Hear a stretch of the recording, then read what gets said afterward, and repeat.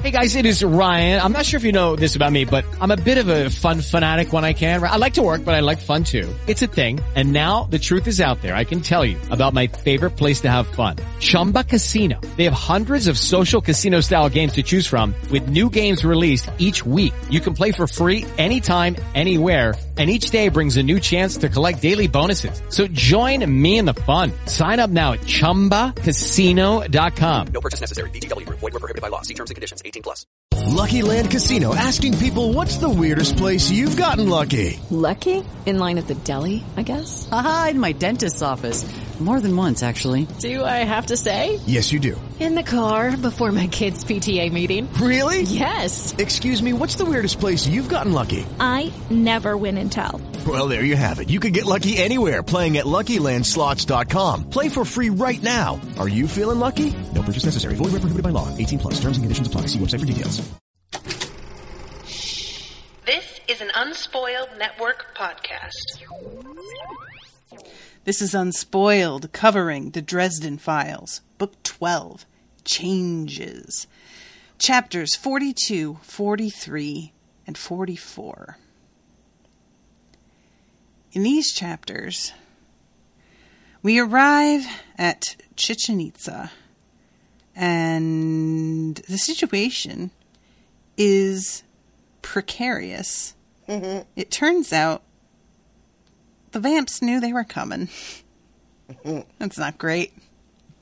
Welcome to Unspoiled. I'm a rolling thunder, pouring rain. I'm coming on like a hurricane. My lightning's flashing across the sky. You're only young, but you're gonna die. I won't take no prisoners, won't spare no lives. Nobody's putting up a fight. I got my bill, I'm gonna take you to hell. I'm gonna get you, say get you a hell's bells. Welcome to the show, everyone. I am Natasha. I am Rashawn. Rashawn, welcome back to the battle for... I don't even... Like, it's a battle for Harry's daughter. It's a battle for the rulership of the Red Court, apparently. There's a lot going on here that Harry was not aware of until he arrived. Oh yeah, there's levels. Yeah. So what do you think of the revelations in this section? Well, we find out that Ariana is actually the Red King's daughter. Mm-hmm. And, which is interesting, because she has been and is known as, Duchess. Right. Which said to me personally that she was not the daughter, because I would expect that to be something else, you know. Princess. Or something. Yeah. I don't know how titles work. Yeah, I don't either. Like a duke is what? I don't know. I don't know. Like Harry, Prince Harry is a duke as well. Right. I know what that's called, but I won't say the word. Wait, why? But because it sounds dumb. Wait, what do you mean? When you're a duke and a duchess, and you're whatever you're duke of, you know,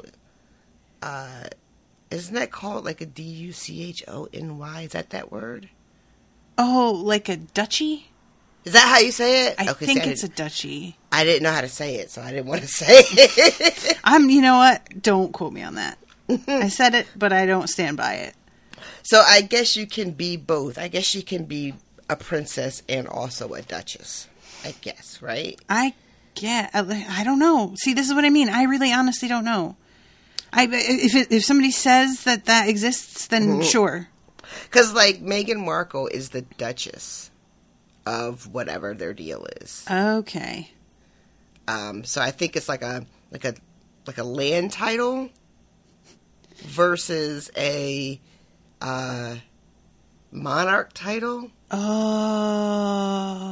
You know what I mean? I don't know if now I'm that you explaining say right. it like that, I get what you mean. Oh, that makes sense to my brain a little bit more, that they're predicated on different criteria. Right. I didn't know that. Okay. I feel you. So that was a nice little reveal, right? Mm-hmm. And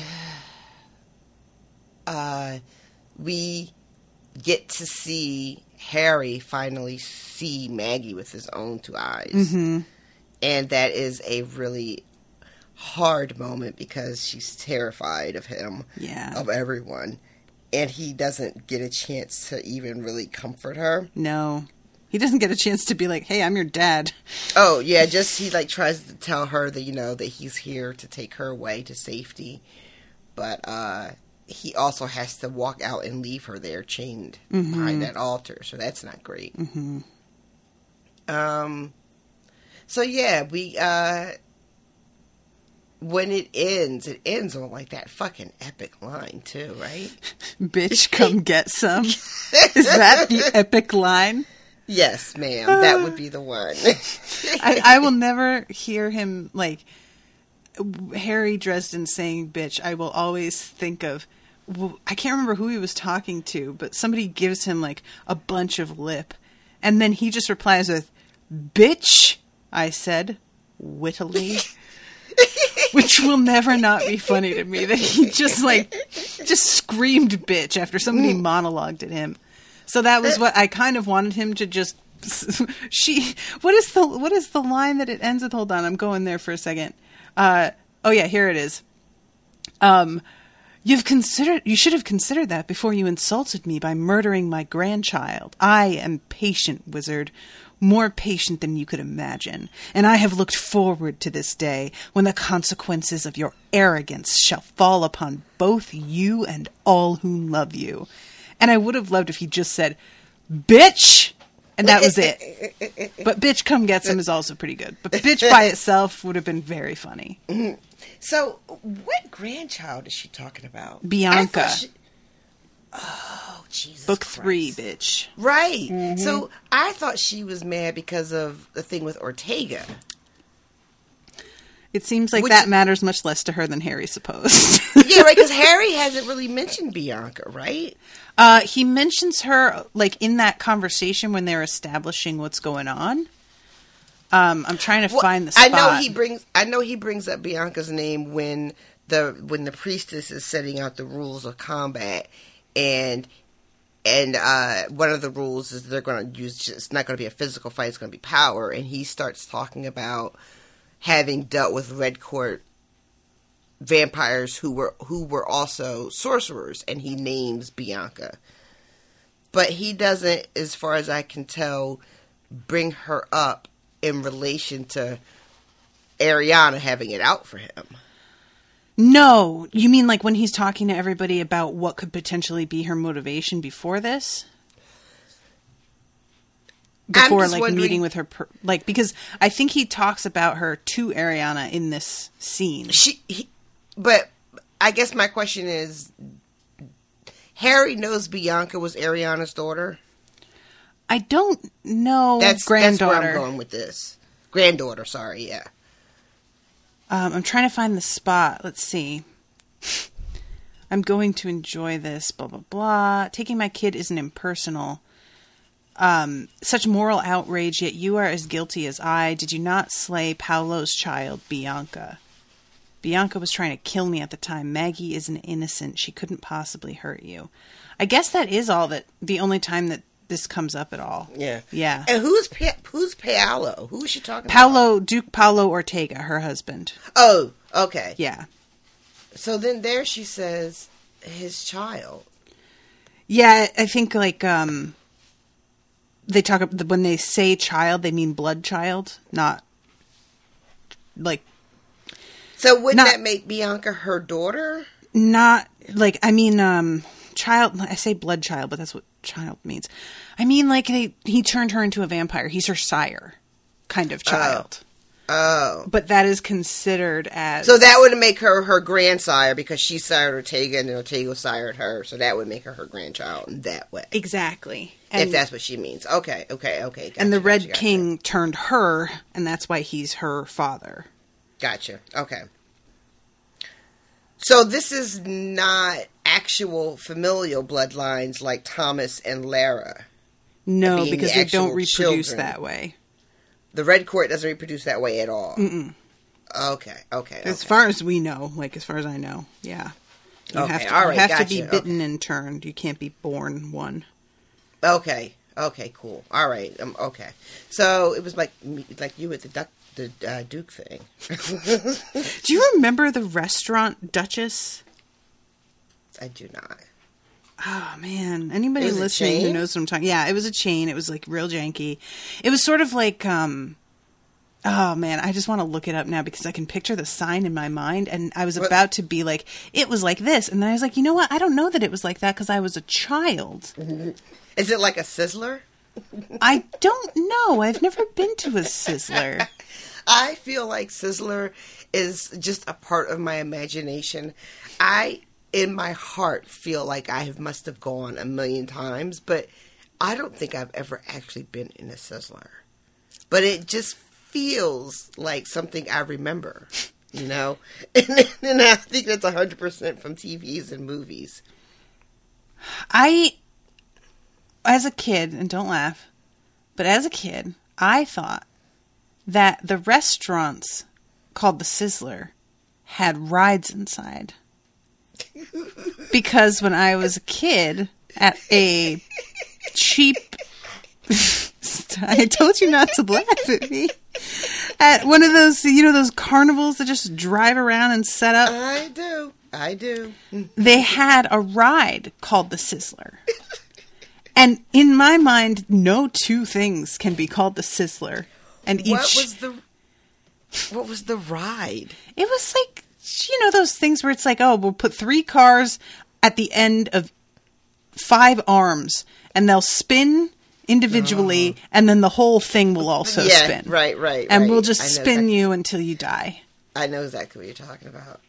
Oh, I have Duchess no was use- based in Connecticut. That's why it's not more well known. I didn't realize it was like a local chain. Oh my God. It's like Brahms. I don't know what that word is either. I'm so sorry. This is the most boring revelation anyone has ever had. Is that also a Connecticut-based restaurant chain? Brahms is like Texas. They are near us, and they have the most amazing ice cream. It's so good. The company is privately owned and operated. I thought it was dead. Apparently not. Anyway, they had banging grilled cheese. That was what I got as a kid. And fast food places did not really do grilled cheese. So I was always really excited about it, being able to go out to eat, but get grilled cheese, which I felt like was kind of cheating. As a kid, you could rely on me whenever we ate out to have one of 3 different things. Either chicken tenders, grilled cheese, fettuccine Alfredo, if we were somewhere nice. Because that was as close to macaroni and cheese as I was able to get. And I really felt classy when it was fettuccine Alfredo, and I would often ask if I could get a Shirley Temple to go with it. I was just going to say, when I was a little kid, if we went somewhere for dinner, my mom would take me, especially in Jersey, where diners are a huge fucking cultural thing in New Jersey. Mm-hmm.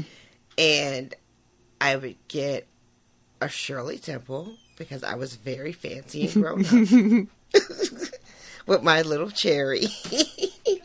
And that you would get a napkin, a white square napkin under your drink, which you didn't get if you got a fucking soda. Right. If you got a Sprite, you didn't get no little white napkin.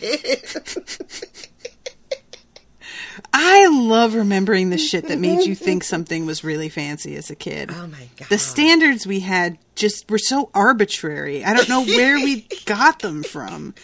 It had to be we watched a cartoon where something just kind of caught our imagination. And then from then on, that was, who knows? I just find that so hilarious.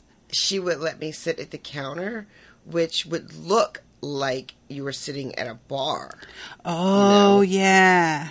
But it was just a counter at the diner. But because they also served alcohol, there would be like a little bit of a bar behind it, but it wasn't like, saddling up to your neighborhood dive.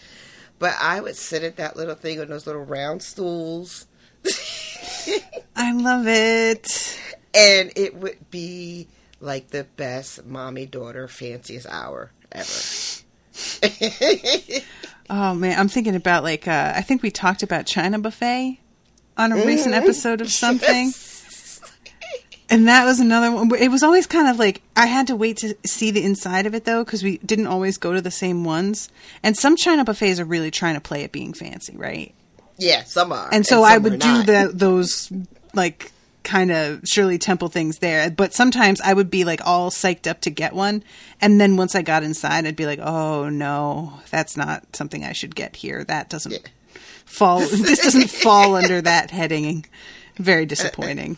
This is not going to be that kind of night. Yeah, exactly. Anyway. Now that we've talked about fast food, because Duchess was mentioned, I have a very long attention span. So, all right, backing up, we have to start at the meeting of that other vampire that kind of catches them all by surprise. Right. So, when we left off, we couldn't tell if it was a whole horde on its way, through the woods to our gang, or if it was just this little kind of one-off. And it appears to be that this was just a bit of a one-off. Yeah. Where he's just chasing this poor unsuspecting guy. And they handle, and they make such short work of this one vampire. Like they're like a well-oiled machine. They're like the A-Team. Yep. They're just out in the middle of the jungle, fucking making it happen. Yeah. Thomas takes the head off. Martin shoots it right in the throat so it'll shut the fuck up. What does Harry do? Does he set him on fire? Or is that later? That might be later. I don't remember now. Let's see. Susan answered him with a curt gesture. I'm trying to see where... Oh, yeah. Mouse rushed forward, caught the vampire by one calf. I forgot Mouse. That's who was fucking about it right away. And, like, gets it from, like, just disappearing back into the woods. Because it was just going to, like, go right back. Yep. And, it's important that they do all this, like, as quietly as possible so they don't alert the whole fucking world that they're here. Mm-hmm. Even though it turns out to be sort of a moot point because, yeah, they were expected. Sucks. So they take care of that, and then they realize that, like, the whole valley is practically filled with Red Court vampires. Mm-hmm. And there's really nothing to do but just go in. Yeah.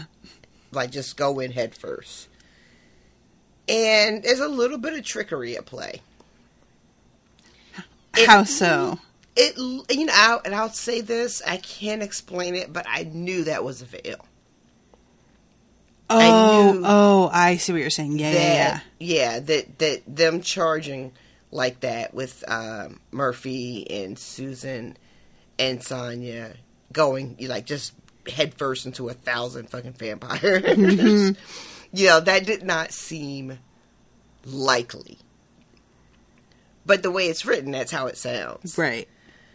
And Harry pulls off this feat of earth magic. Yeah. That is fucking bonkers. Mm-hmm. Like, first of all, it's so intense that it, like, creates its own gravitational pull. Basically, yeah. Yep. He taps into a ley line, which are all over the place. And then we had talked about that earlier in the book. Mm-hmm. So it wasn't like, so we knew that that's how this area was and why it was picked and why it's so powerful. So Harry being able to tap into that and use it to his advantage. It didn't feel like a Deus Ex Machina. Not even a little bit, right? Like, you're like, yeah, this tracks. Right. But what he does with it. It has a nerve to be all modest at the beginning, talking about, I only know a couple of spells. But he whips up so much energy, or whatever the fuck it is, that it lifts everybody off the ground. Mm-hmm. And then slams the vampires back down so hard that he says it looks like a giant anvil just fell and squashed them all. Yeah.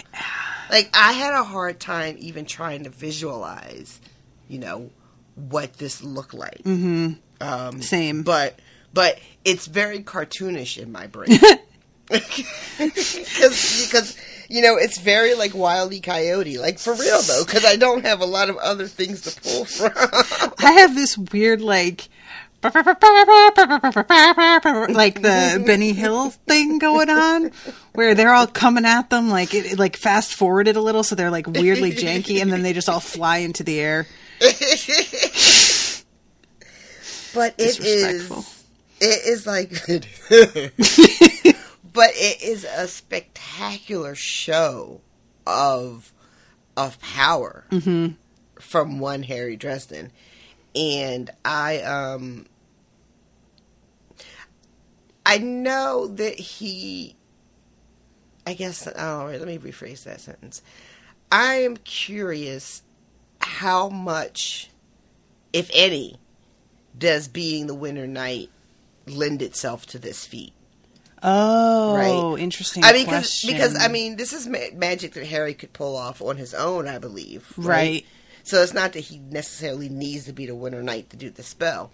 But I'm wondering, how does that influence it, if it does at all? Like, does that give him, like, extra power to be able to do something like this? Did it, like, ramp up the spell? Interesting. Yeah.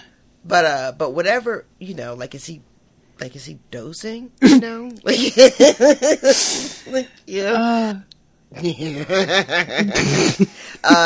Because we don't know yet what it means for him to be the Winter Knight. We've seen like little sprinkles of ice magic, I guess, and there's a moment where he displays that later on. And Leah is like, "Ooh, look at you go. Fire and ice. Wow. Okay." I forgot about her doing that. Leah just gets horny off of violence. She does. She gets so excited when that priestess shows up and, like, presents herself for sacrifice. And Harry has to be like, Leah's like, "Ooh, yeah, let's get it." And Harry is like, "No, ma'am."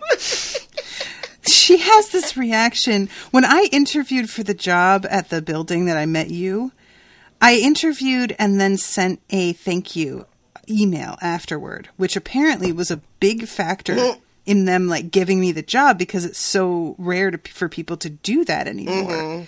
And her reaction to this is like, "Oh, how thoughtful. Nobody ever is this courteous anymore." And it just really made me feel like she's that. Like, so polite. And then she's all sad. Like, it's been forever since I got to sacrifice a virgin priestess. Like, come on. I just picture her, like, pouting and, like, kicking a tuft of grass. She's mad. Yep. Fine. So the priestess comes after Harry smushes everybody.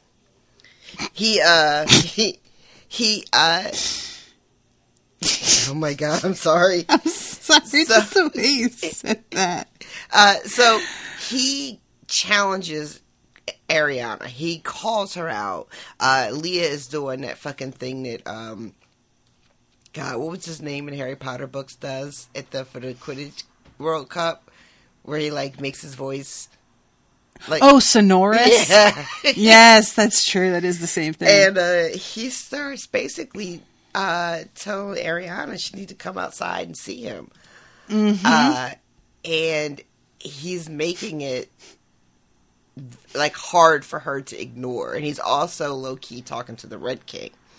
Because at some point, Harry has put together that what is happening here with the Red Court is maybe some internal strife that he doesn't really know all the details about just yet, but he has a hunch.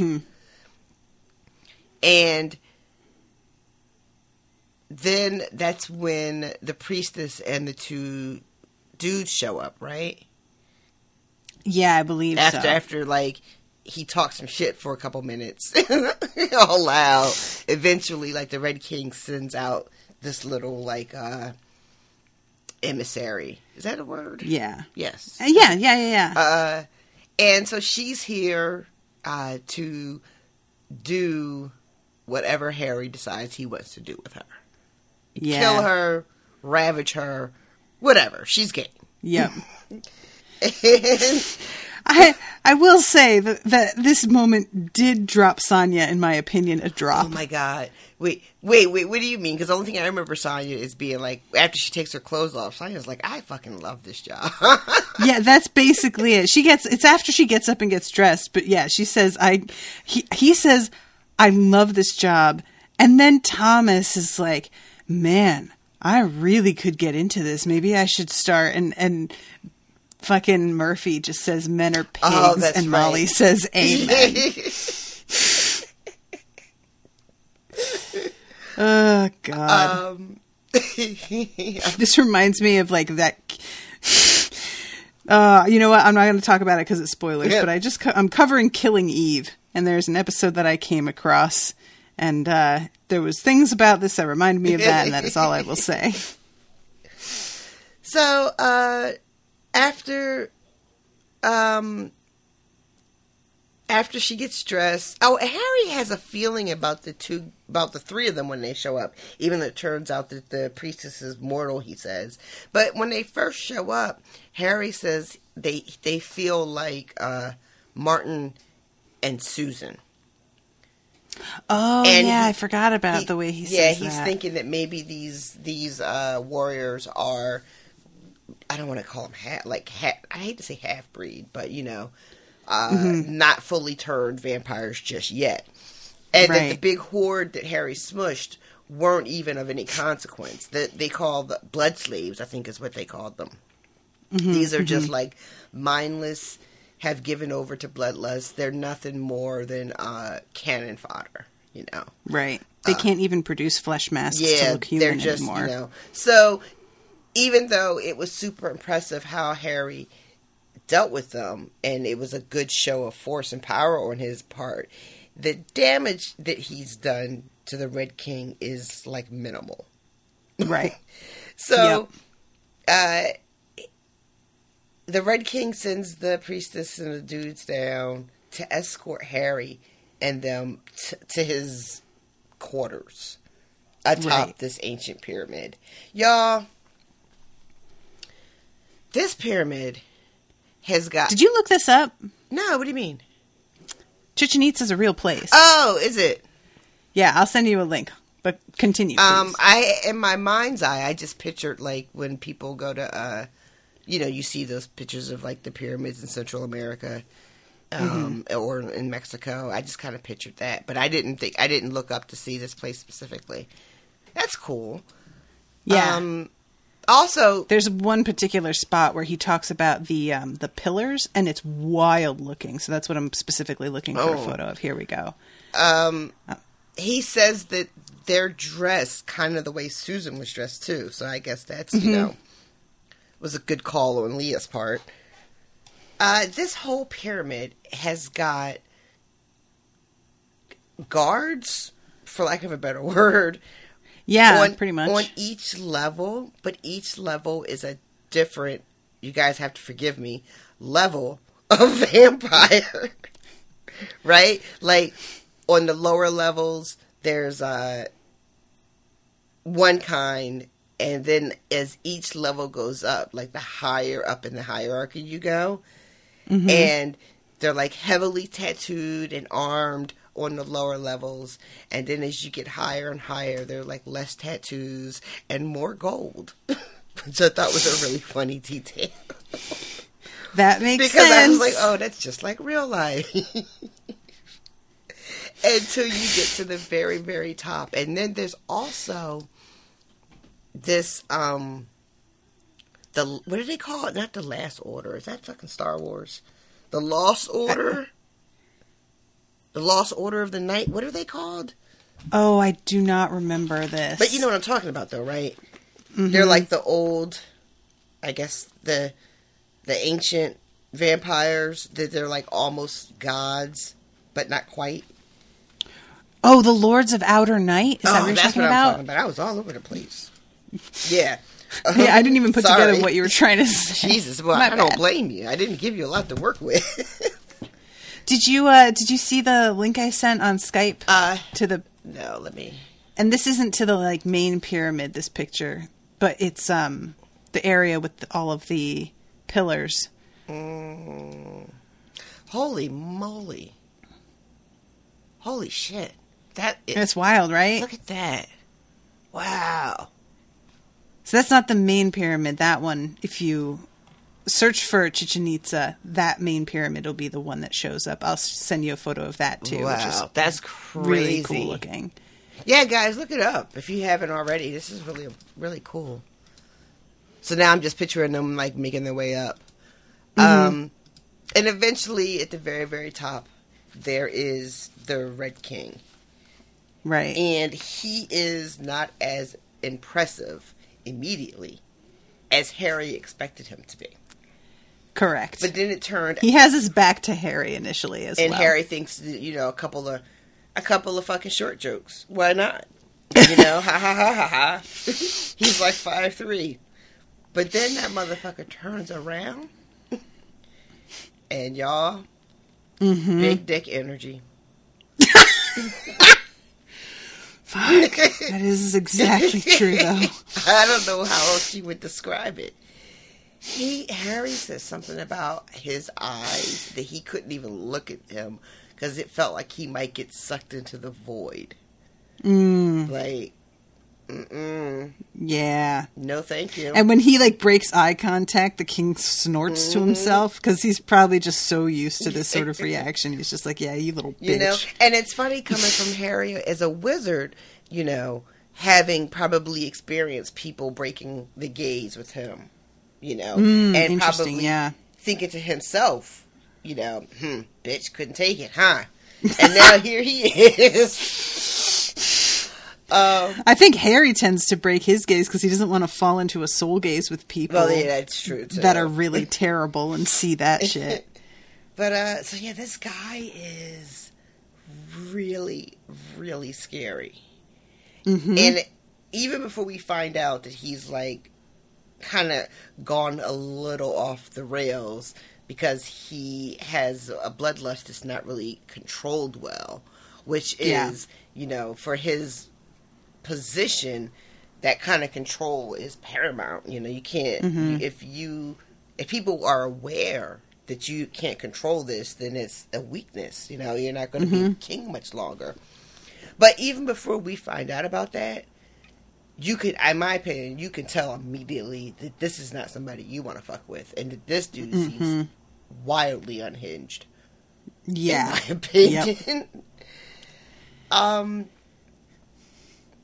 But Harry tries to be a man about the whole thing, and not let everybody know that he's shaking in his boots, which I think he says at one point he is. He couldn't literally shaking. He could not control it. Oh God, Harry. But this is Harry also being so smart and observant and able to put things together on the fly. Because after just a few minutes of observing the Red King, he peeps the whole, he's got this woman tied up on this altar, you guys, by the way, that he was about to murder when Harry walks in. And even though Harry is not here to save this bitch, he is Harry Dresden. So he kind of announces himself and interrupts what looked like was about to be the killing. Right. But he only buys her a couple of minutes because Harry starts pissing him off. And he turns around and stabs this woman in her eye. And I feel like that's 100% Harry Dresden's fault. I mean, he was gonna either way. Yeah, but maybe not in the eye. Honestly, that's more merciful than what he might have done. I don't know. It's the brain, right? Won't that be like a death that you like barely even feel because your brain's all fucked up? Well, she seemed like she died pretty quickly.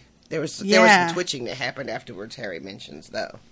He drags his finger through her eye socket and licks it, and I was just like, I know that this man drinks blood, and this should not specifically be so much more horrifying, but it really is much more horrifying. It's so rude.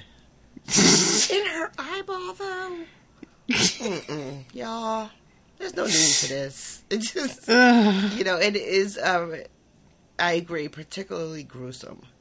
This is like when a guy comes in your hair. And you're just like, man, I had my whole naked ass body out. But no, you had to you get in my hair. Really? My face is right here. Yep.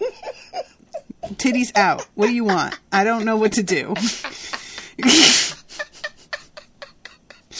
That might have been too much for this podcast. This is not behind a paywall. Oh, you know what? People could guess. People know. A couple of freaks.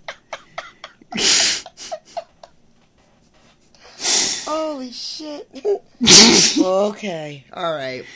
Anyway. So, the rest of the gang is like, they're not in the room with Harry and the Red King. They have to like stay on the like sort of the outside. Mm-hmm. So Harry is in here talking really, really reckless, I think.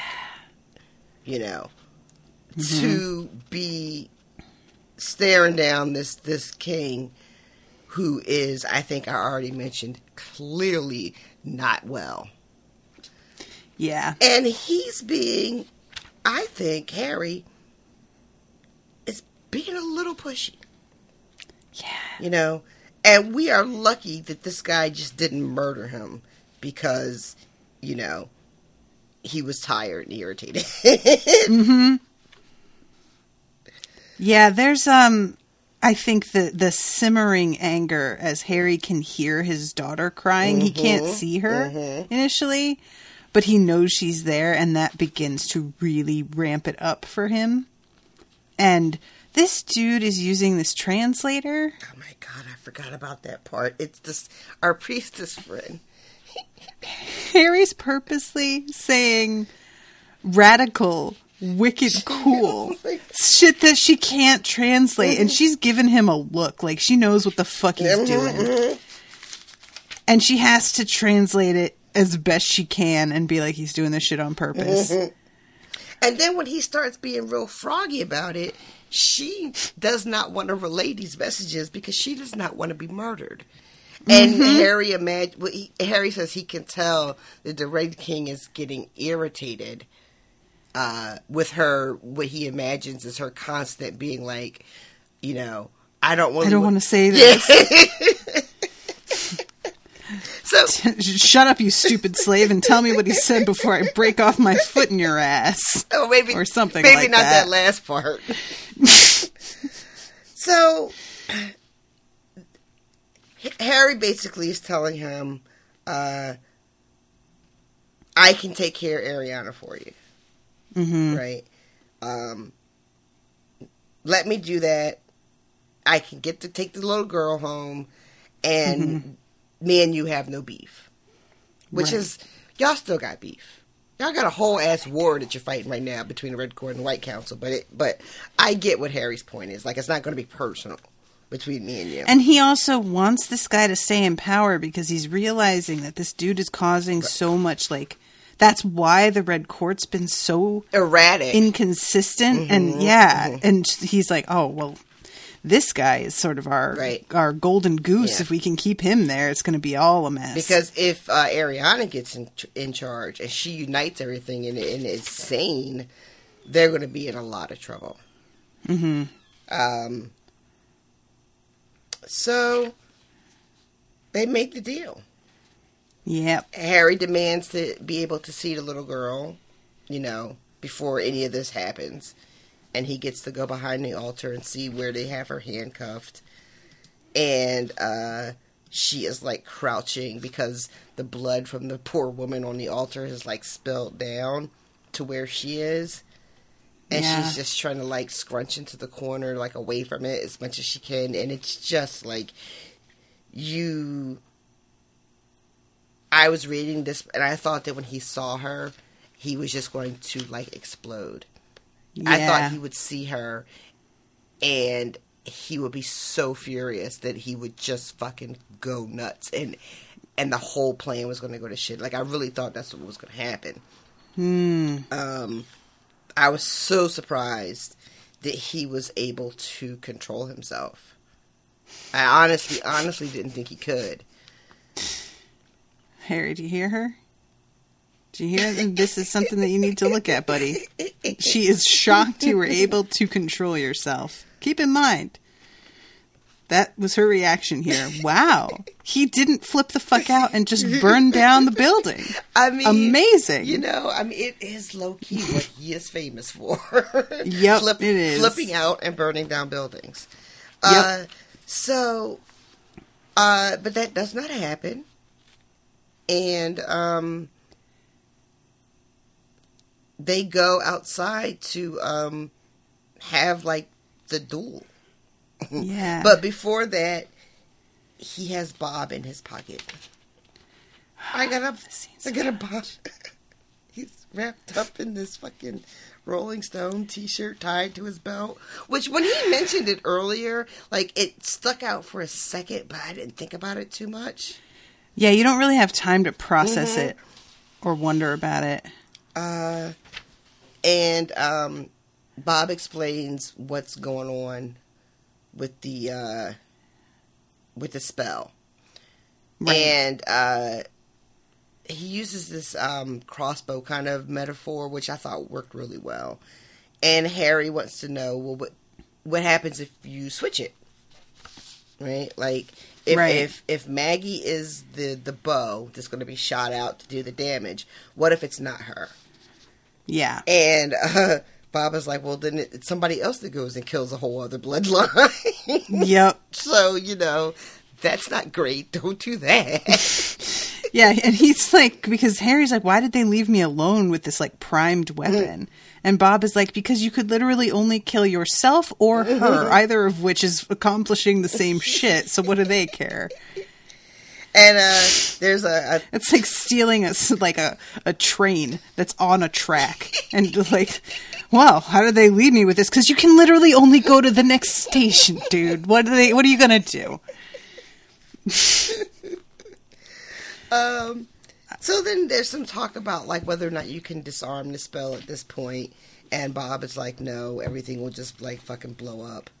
So that's not an option either. And we find out, Harry asks a very good question about what will happen to Thomas. And Bob says, well, it will destroy his human half.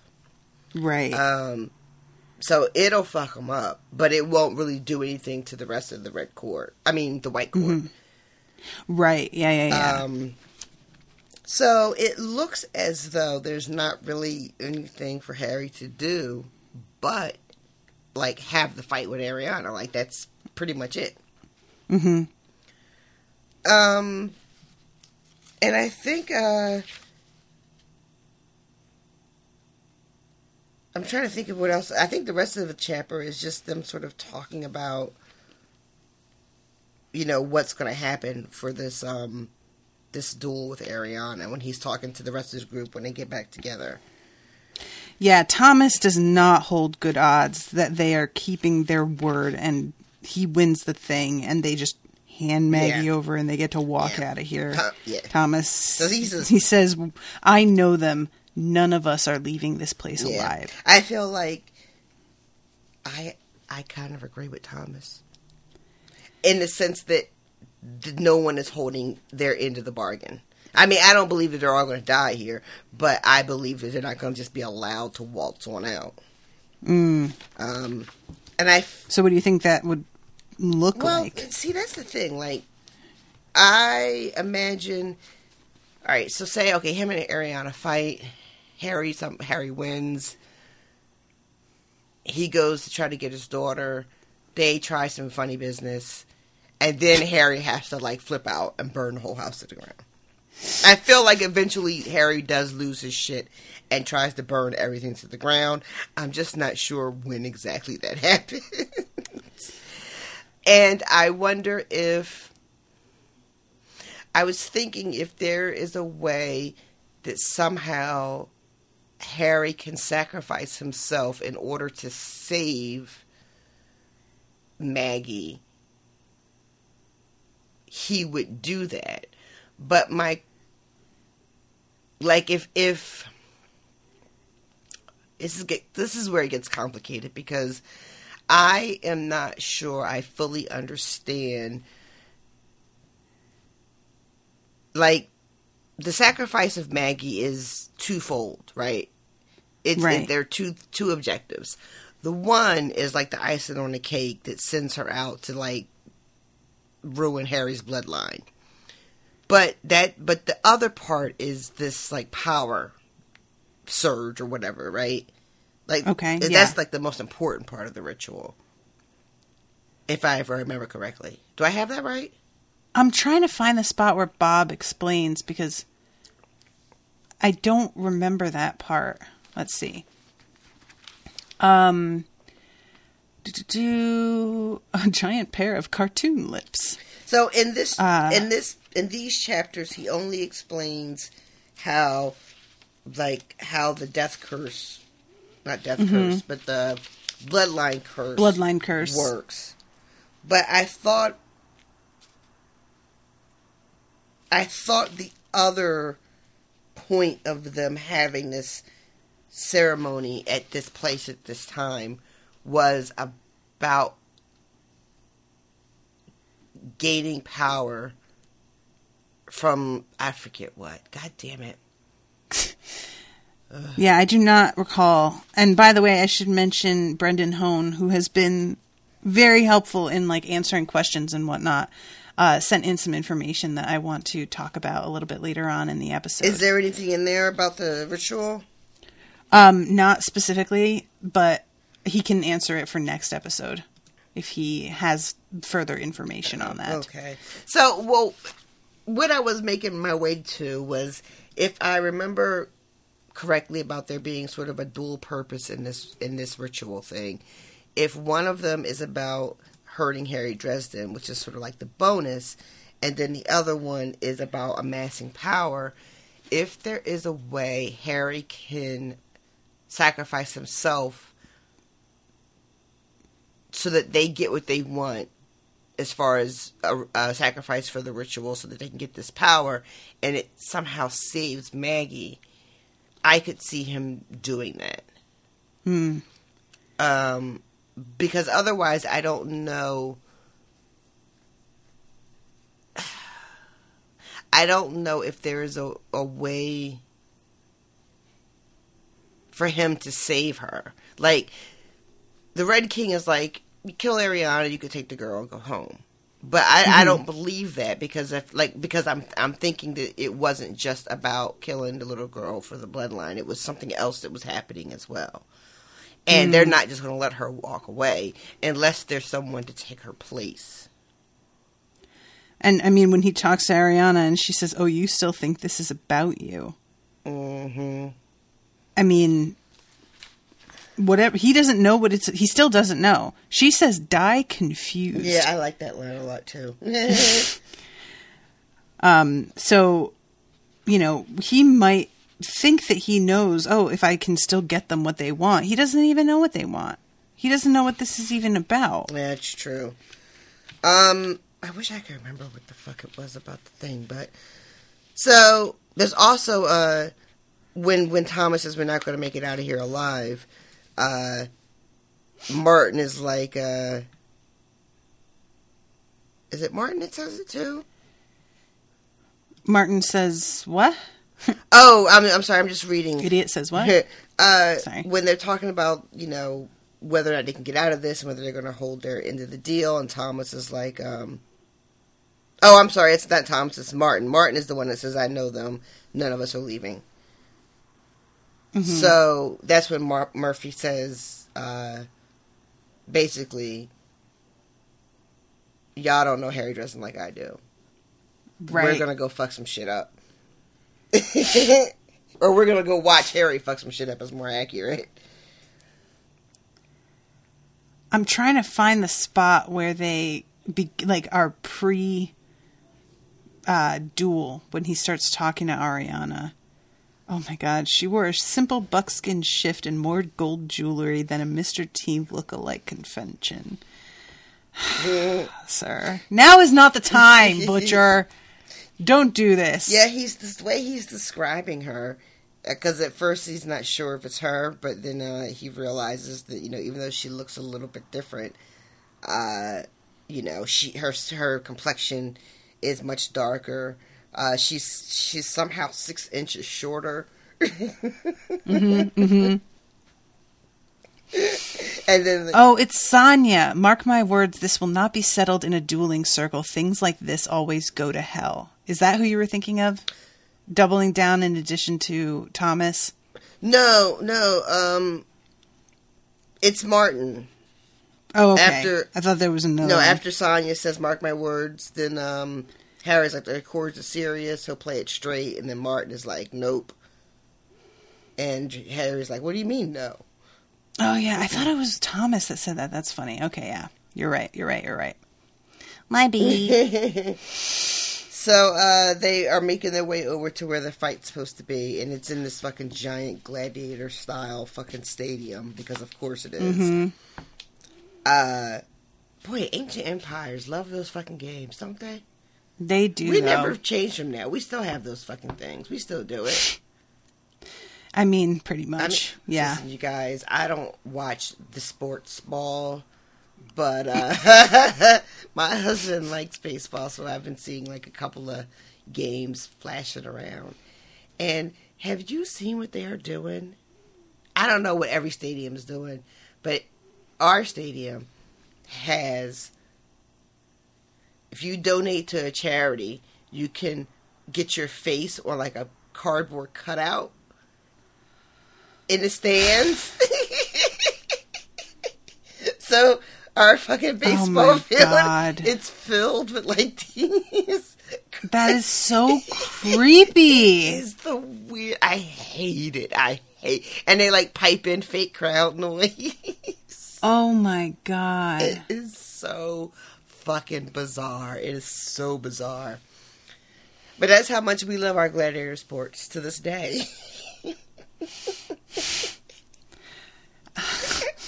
So I can't believe. Yeah, it's something else. It's some places are doing like projecting your face like from a live video feed. Projecting it? I saw a clip of a Lakers game, I think, or some basketball game, and it was like Lil Wayne was sitting in the audience, but he really wasn't. It was just somehow like, I don't know, girl. I don't know.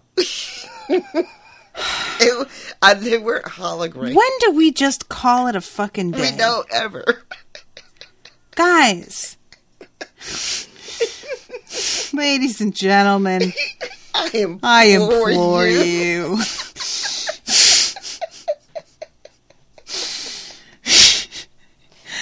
I really thought that we all had the same standards. We don't at all. We do not.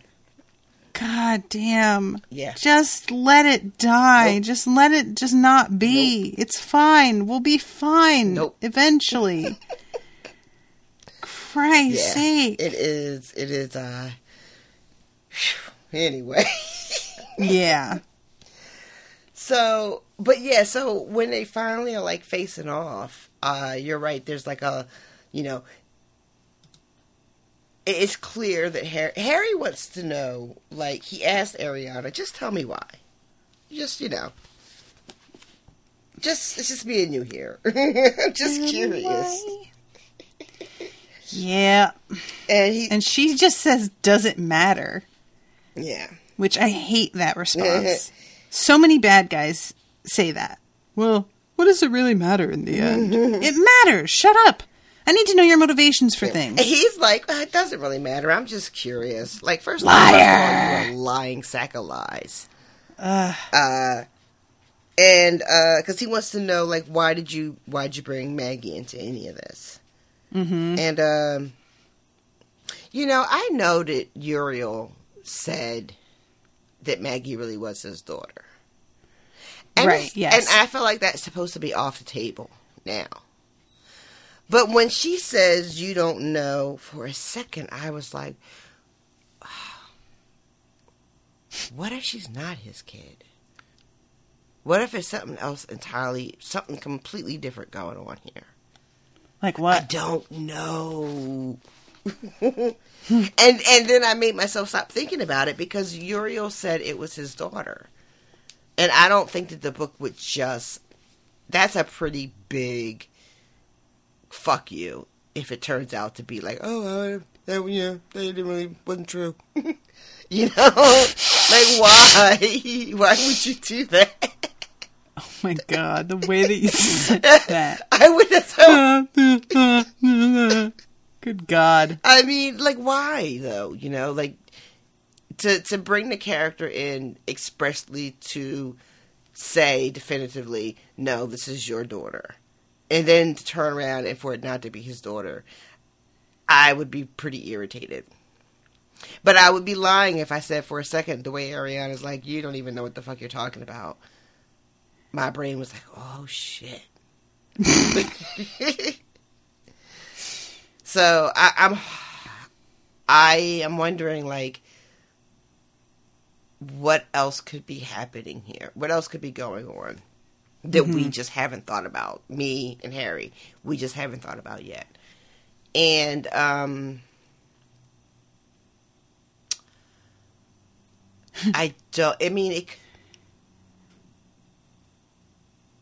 don't know. Like, if Bianca turned Susan, right? If Bianca turned... Yeah, I guess, well... Or was it one of her minions? I don't know that we know for sure. She got, like...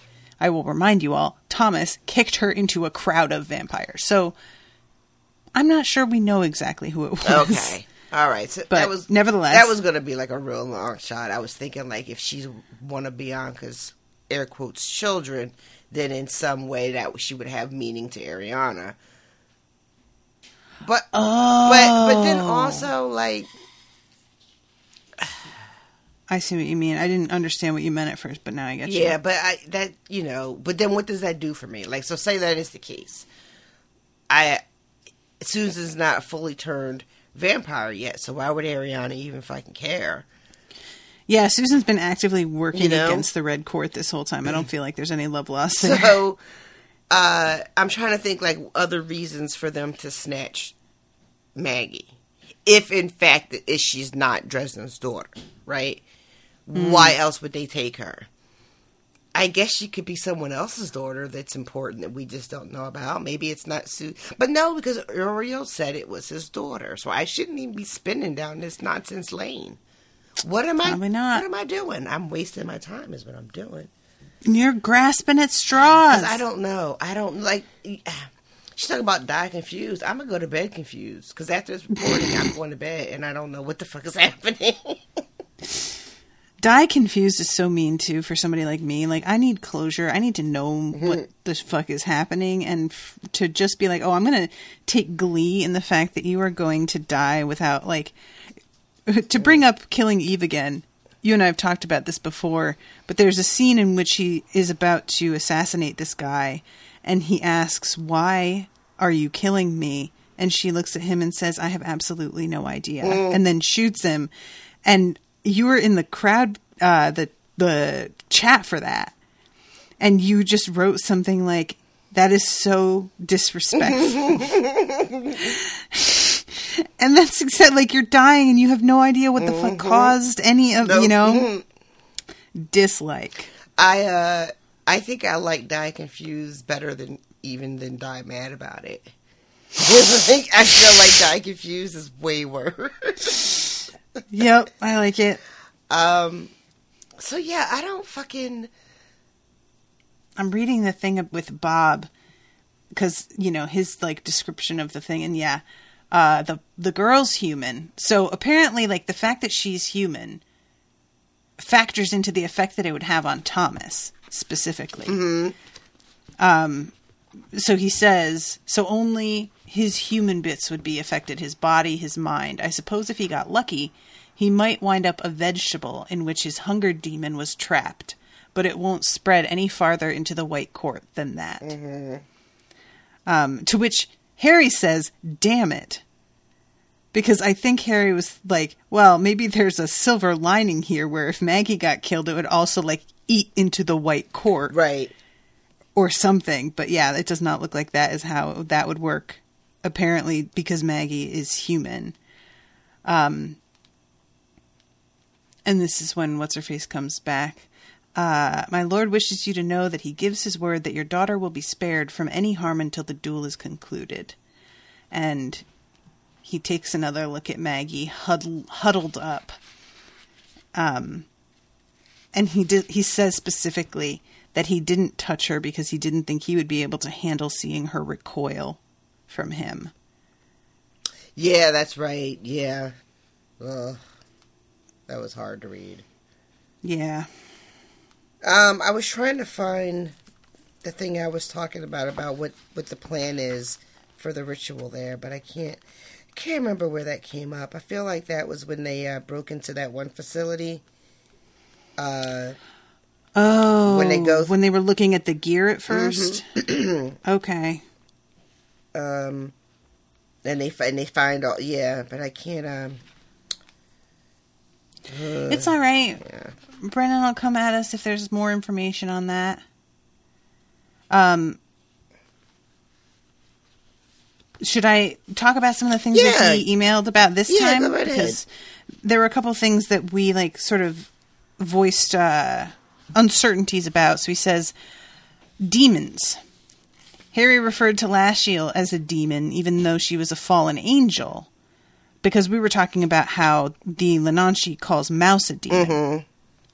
And Brendan says, I think demons is a bit more of a catch-all term in the Dresden verse and has less of a specifically negative connotation. Ooh, that's what I said. And then he talks about the Fellowship and the whole idea of like the Lord of the Rings and who was who. Mm. And he says, I always assumed that Susan was Frodo, which made Harry Sam because he was helping her. Oh. But he says he thinks that the main takeaway was supposed to be Harry being afraid that he's Gollum. And the rest is just kind of for fun. Yeah. Mm. And then he says the crystal pyramids were in the Never Never on the other side of the real pyramids in Giza. So throughout the trip, they alternate between real-world places and the Never Never. Baseball field on Earth, goes to backward-flowing river in Never Never, goes to Giza on Earth, goes to crystal pyramids in Never Never, goes to Machu Picchu on Earth, goes to underwater in the Never Never, goes to Mexico on Earth. Oh, okay. So that's where they were. Mm-hmm. Cool. And then the earth magic that gets mentioned here, and Harry says something about how he used it once before on a smaller scale. And that was in the It's My Birthday Too short story in the mall, where that kid gets turned and then comes to terrorize his LARPing group. Do you remember that? And yeah, Harry uses he forgets about the second floor of the mall, which causes it to be more dangerous than he intended when he begins to use it. I forgot all about that. And then let's see. Fire and ice magic together. Harry has used fire magic to make ice 2 other times in the series. First in book 8, Proven Guilty, when he shoots fire into the sky to freeze water on the road to make the Scarecrow slip, which is chasing Harry and company in a van. The second time is in White Night when they are on the water beetle trying to escape the ghouls who ambushed them, and Harry shoots fire into the sky to freeze a bridge of ice from the boat to another dock. Oh, I don't remember that. Which I don't remember that part, I don't remember but that yeah. either. Oh, and I forgot that when the Harry says something about the Red King, like when they're doing that translation thing and he's making his threats, and the Red King is very like unconvinced that Harry would be able to do any real damage, and Harry's like, "Oh, I wouldn't do something to try and kill you. I would cripple you." Right? Yeah. Because I'm sure all of these people would be so compassionate once they realized that you had been disabled in some way. And I like, too, that when Harry meets the Red King for the first time, he mentions how the White Court is aware that Red Court vampires had been worshipped as gods, but he thinks that the act of worshipping them has actually caused them to change into something more like a god. Yeah. Which is really interesting. This is a result. Yeah. That's a very interesting. Which I like, because it's kind of the inverse of the idea that we hear all the time about how once you stop worshiping, a god loses its power.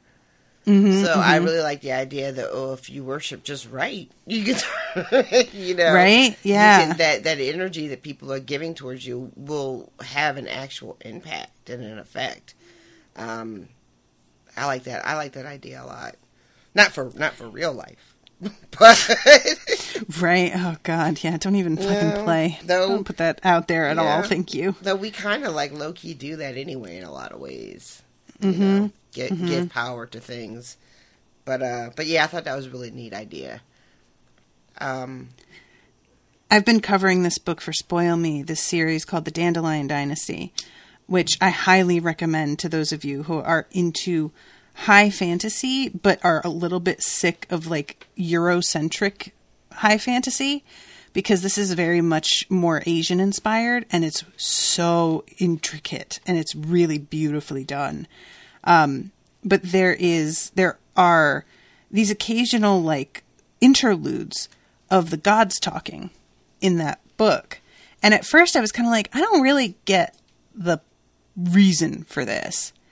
And then as the books go on, there is a new like people that appears, and those people, because they have like migrated, get introduced to these gods and begin to combine the idea of these new gods with some of the old gods that they had used to worship in their old land.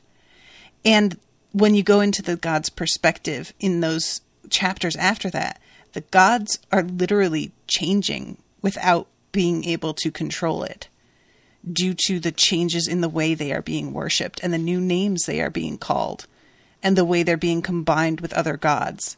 And it's a really like wild idea of these gods have a lot of power, but if human beings decide to completely change the way they are talked about and the way they're worshipped, things happen to them too that they can't stop and control. And I don't know. I just like the idea of the worship being just as powerful. What series is this? The Dandelion Dynasty. Super, super good. Third book is coming out in I think February, and I'm absolutely dying. I'm so mad that it's not out already and I can just start it. Nice. Also a very, very female-driven series. Like, it's written by a man, but he knows how to write women in a way that I wish Butcher could get hip to. You know, I mean, not that it's not like Butcher doesn't have any good female characters, but it's just there's a lot more pitfalls with him. So, anyway. So, what do you think is going to happen? Big fight. And that's pretty much all I'm sure about. All right, good. Yes. Yeah, What about short term with this duel? That's what I'm talking about. That's the big fight. Oh. Gotcha. So, if the duel happens, right, the way it's set up, like I'm expecting to turn the page and we're going to be fighting, But that does not necessarily have to be what happens, you know. I could turn the page and, you know, some other character from somewhere could swoop in and, you know, suddenly it's an entirely different stage.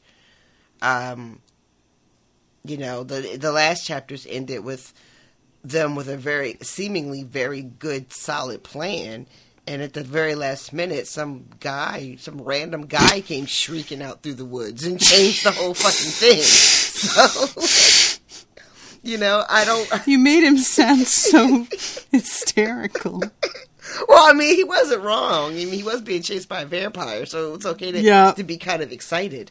But still, it wasn't, you know what I mean? So, like... This gentleman is awfully excitable. It's only a vampire. Right? So, like, I can have expectations about when I turn the page of what I'm going to get next, but I really have... It could be any fucking thing. You know, Mab could show up because she's ready for Harry to be the winter knight, and she's fucking tired of all these shenanigans getting in the way. You know, she could just decide to show up and, you know, who knows what she'll do. Just because she's fucking irritated that it's been like a whole 2 days and she still doesn't have Harry Dresden, you know. She doesn't have a Harry Knight. You know, so I don't fucking know, guys. I don't know. But say it really is just the duel. Harry beats Ariana, and then the Red King goes back on his word and does not release Maggie.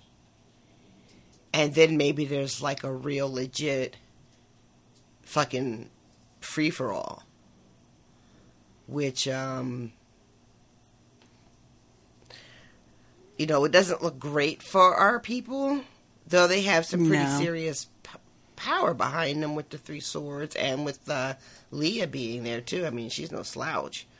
But it's still, the odds are stacked.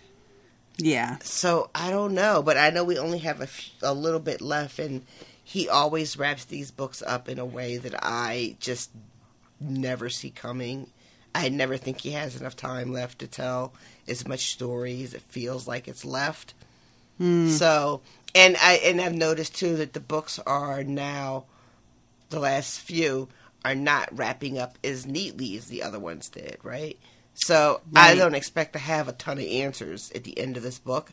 I expect maybe a resolution to this very specific crisis of either saving or not being able to save Maggie. But we could end this book without me really even understanding what was all happening here. You know? You know what I mean? Like, say he kills Ariana. The Red King is happy about that. There's no reason for the Red King to spill all his beans to Harry. Who the fuck is Harry?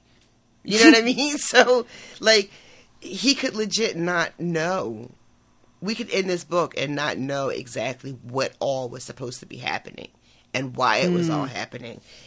That shit might just go on to the next book. Ugh. You don't sound like you would like that. I just got so tired thinking about it. Oh, God. All right. Well, before we wrap up, I just want to let everybody know, this just happened literally while I was recording with Rashawn, and we had to pause. But Owen's grandmother passed away, not the grandmother that raised him that lives here in Texas, but in Tennessee. And they're having a funeral this week really quickly because due to COVID, embalming costs a lot more than it normally does. And so they had to speed up when they could have the funeral in order to avoid having to embalm her. And thus, he found out that the funeral is tomorrow, today. And they are 8 hours away. And Owen really wants to be there. Because he doesn't get to see that family a lot anyway. And he still has his grandfather left and would like to see him at least once before he passes away as well. So this is kind of an unexpected thing. And that means that there is going to be a lot of confusion coming up this week for me in terms of my editing and recording times and posting and everything. So I ask that those of you who are waiting with breath that is bated for episodes to go up exactly on time, wondering where it is, apologies if things are messed up, if things are taking longer, if they don't go up when they are supposed to. I am doing my best. But just give me some room, because I do try to push it so that I don't wind up missing anything a lot of the time. I don't think that's going to be possible this time. I do try to like just completely reschedule and make it so that, you know, nothing gets missed, and I just don't think that will be possible. Yeah, no, no. His grandmom died. People will be fine. Yeah. So I just want to let you all know what's going on there. I'm going to have to push back Spoil Me episodes. Like, there's just going to be a lot of stuff getting rescheduled and shuffled around. I had on schedule a recording live with Krista to talk about peace talks, and I am going to have to reschedule that, which I thought I would be able to get away with that one, but I can't. However, the good news on that is I scheduled that and was prepared to record it before I even got to do another Harry Dresden episode, which means that there wasn't going to be any time for me to mention it on the show that was coming up. And now I can tell you guys that it's going to be rescheduled, and likely I'll just be putting it on the next Saturday, which will be Saturday the 15th or perhaps the 22nd. If you're curious about that, if you would like to come to a live recording, Krista is a Dresden reader. Like, she's spoiled on everything, so we'll be talking mad spoilers in that chat. Rashawn is not allowed to go, even though she RSVP'd to it. Yeah, I damn sure did. She sent me no invitation. But that, if you are interested in that, keep an eye on the Facebook page or the Twitter, facebook.com/unspoiledpod, Twitter @unspoiledshow. You can pre-register for it, and if, I reschedule it, you'll get an email that it's been rescheduled, and all of that information is like self-contained if you join Crowdcast, so it's nice and easy. But yeah, I just wanted to let everybody know about all of that, because it's just, going to be a little bit confused coming up, so... all right. Is there anything else you want to mention? No, ma'am. Just excited for the next couple chapters to see what the fuck is going on. Same. So actually, that brings me to, we have 5 chapters left. So the next week we'll do 3. The week after, we're just going to do 1.5. Okay. Okay. And I'll tell you where to stop within chapter 49. Oh, okay. I'll give you like the sentence where you must stop. And I will live read the last like portion of that chapter, because there's a bit of like a transition there. And because I wanted to live read you 2 different things that happen. I'm going to have to sacrifice the live read on one of them. And I think that's for the best.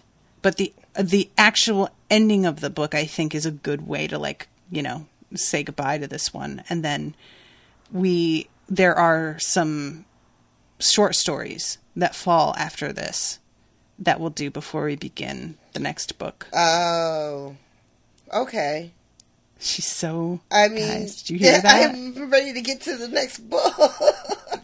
I promise you that these short stories are really, really interesting ones. Okay. Well, I think that you will not be sad about them. I enjoy most of the ones that we've read so far, but it's also just like, but I want to get to the fireworks factory. I can't. I have so much to say about the next book, because so many people don't like it. Oh. And I really like it. And I think that the people who don't like it need to get their act together and restructure their fucking priorities for these books, because they are wrong. But, I'm very curious about like what you think of the next one, because it's a divisive one. Ooh. Anyway, all right. With that tantalizing tidbit, thank you guys again so much for listening. I want to mention real quick, I'm sorry, I almost said goodbye, but then I realized, you and we've talked before about like being worried about getting into Song of Ice and Fire because it's a very like neckbeard dominated fan space, and we've just been a little bit like leery about it. And I said in a lot of ways I was worried because that was where things started to look like they were going with Dresden, getting a lot of like male dominated criticism and whatnot. And I am so gratified over the past couple of months at the number of specifically dudes who have emailed or tweeted at me saying that they really enjoy the show. They really enjoy our perspectives.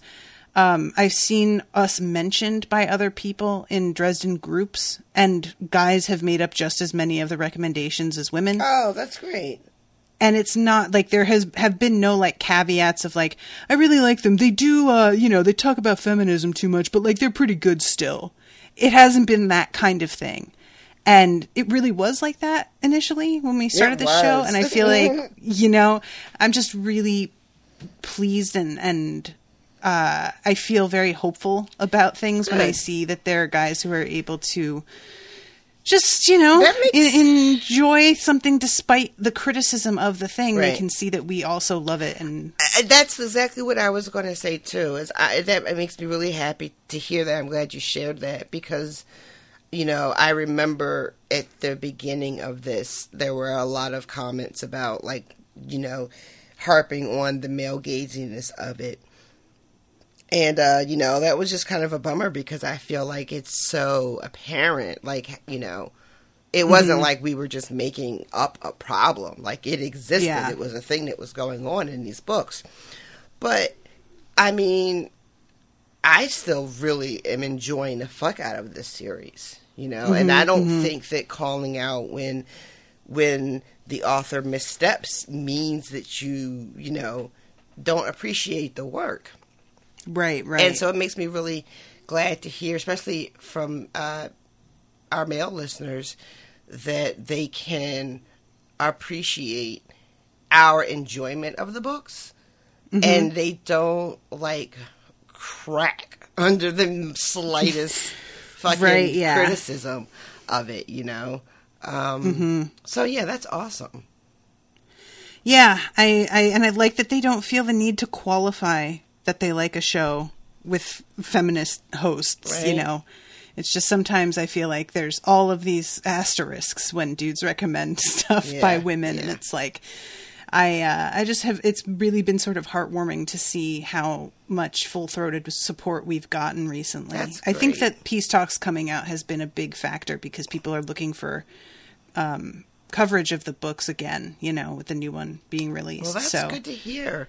Well, you know what else makes me, I'm so happy to hear that also because I know that there are a lot of women who listen to the show or listen to our other shows and have wanted to get into these books but are put off by some of the earlier books. And I remember the conversations, and a lot of times it felt like the women almost didn't want to admit that was a problem for them. It was like they felt like embarrassed or guilty or something. Yeah. And I just want people to know that, like, no, you're not like being crazy or overly sensitive. Like, it's a bit of a bummer, but also the books they're so good that, like, any person that brings them up, I'm always just like, I know it's hard, but trust me, like, you're gonna love this world once you get into it. Like, hang in there. Agreed. Yeah. And it is the sort of thing that when somebody's like, I'm sorry, I just couldn't. I'm like, oh, you know what? Right. I get it. Same. I'm not mad at you for that. Same. But also, like, I hope that you can, because I believe that it's worth it. And I totally understand that feeling that some women have of just being like, I don't want to admit that this bothers me. Yeah. Because then if I do that, all of a sudden I have to look at the whole thing, and I don't feel like doing that either. Yeah. It's tiring being a woman and trying to enjoy things. Like, right? Or like, you want to, like, you're scared to, like, you have to whisper it into a dark room and then run away before Right. everybody, like, dogpiles you and says, you're like, you're A betrayer of women. yeah, that or the opposite, where like you're like, hey, I tried to read these books, but they're a little bit too, I was uncomfortable, and you're so sensitive, you can't just take a piece, like they're all ready to jump on you too. So it's like you just fucking suffer in silence. You just don't say anything. And not saying anything is not like, that's just not feasible for me. I have to say shit. Same. I can't help it. It's Hard same. It's a bad fucking habit. So yeah, thank you guys all so much, because I don't necessarily respond to everything. I can't keep up, but I want you to know that, like, if we get mentioned and stuff, I see it, and it always just kind of tickles me. Well, I don't see it. And just, she likes it that way. You guys. Well, also too, because I'm unspoiled, so I can't, be out in the wild anywhere where anyone is talking about anything. Accepting fucking invites. They got sent to everybody in the group, Rashawn. Bitch, I know. It was not for you. That was not for you. I know how that shit works. But I clicked going anyway. All right, guys. We'll see you next week. Until then, toodaloo, motherfuckers. Bye, guys.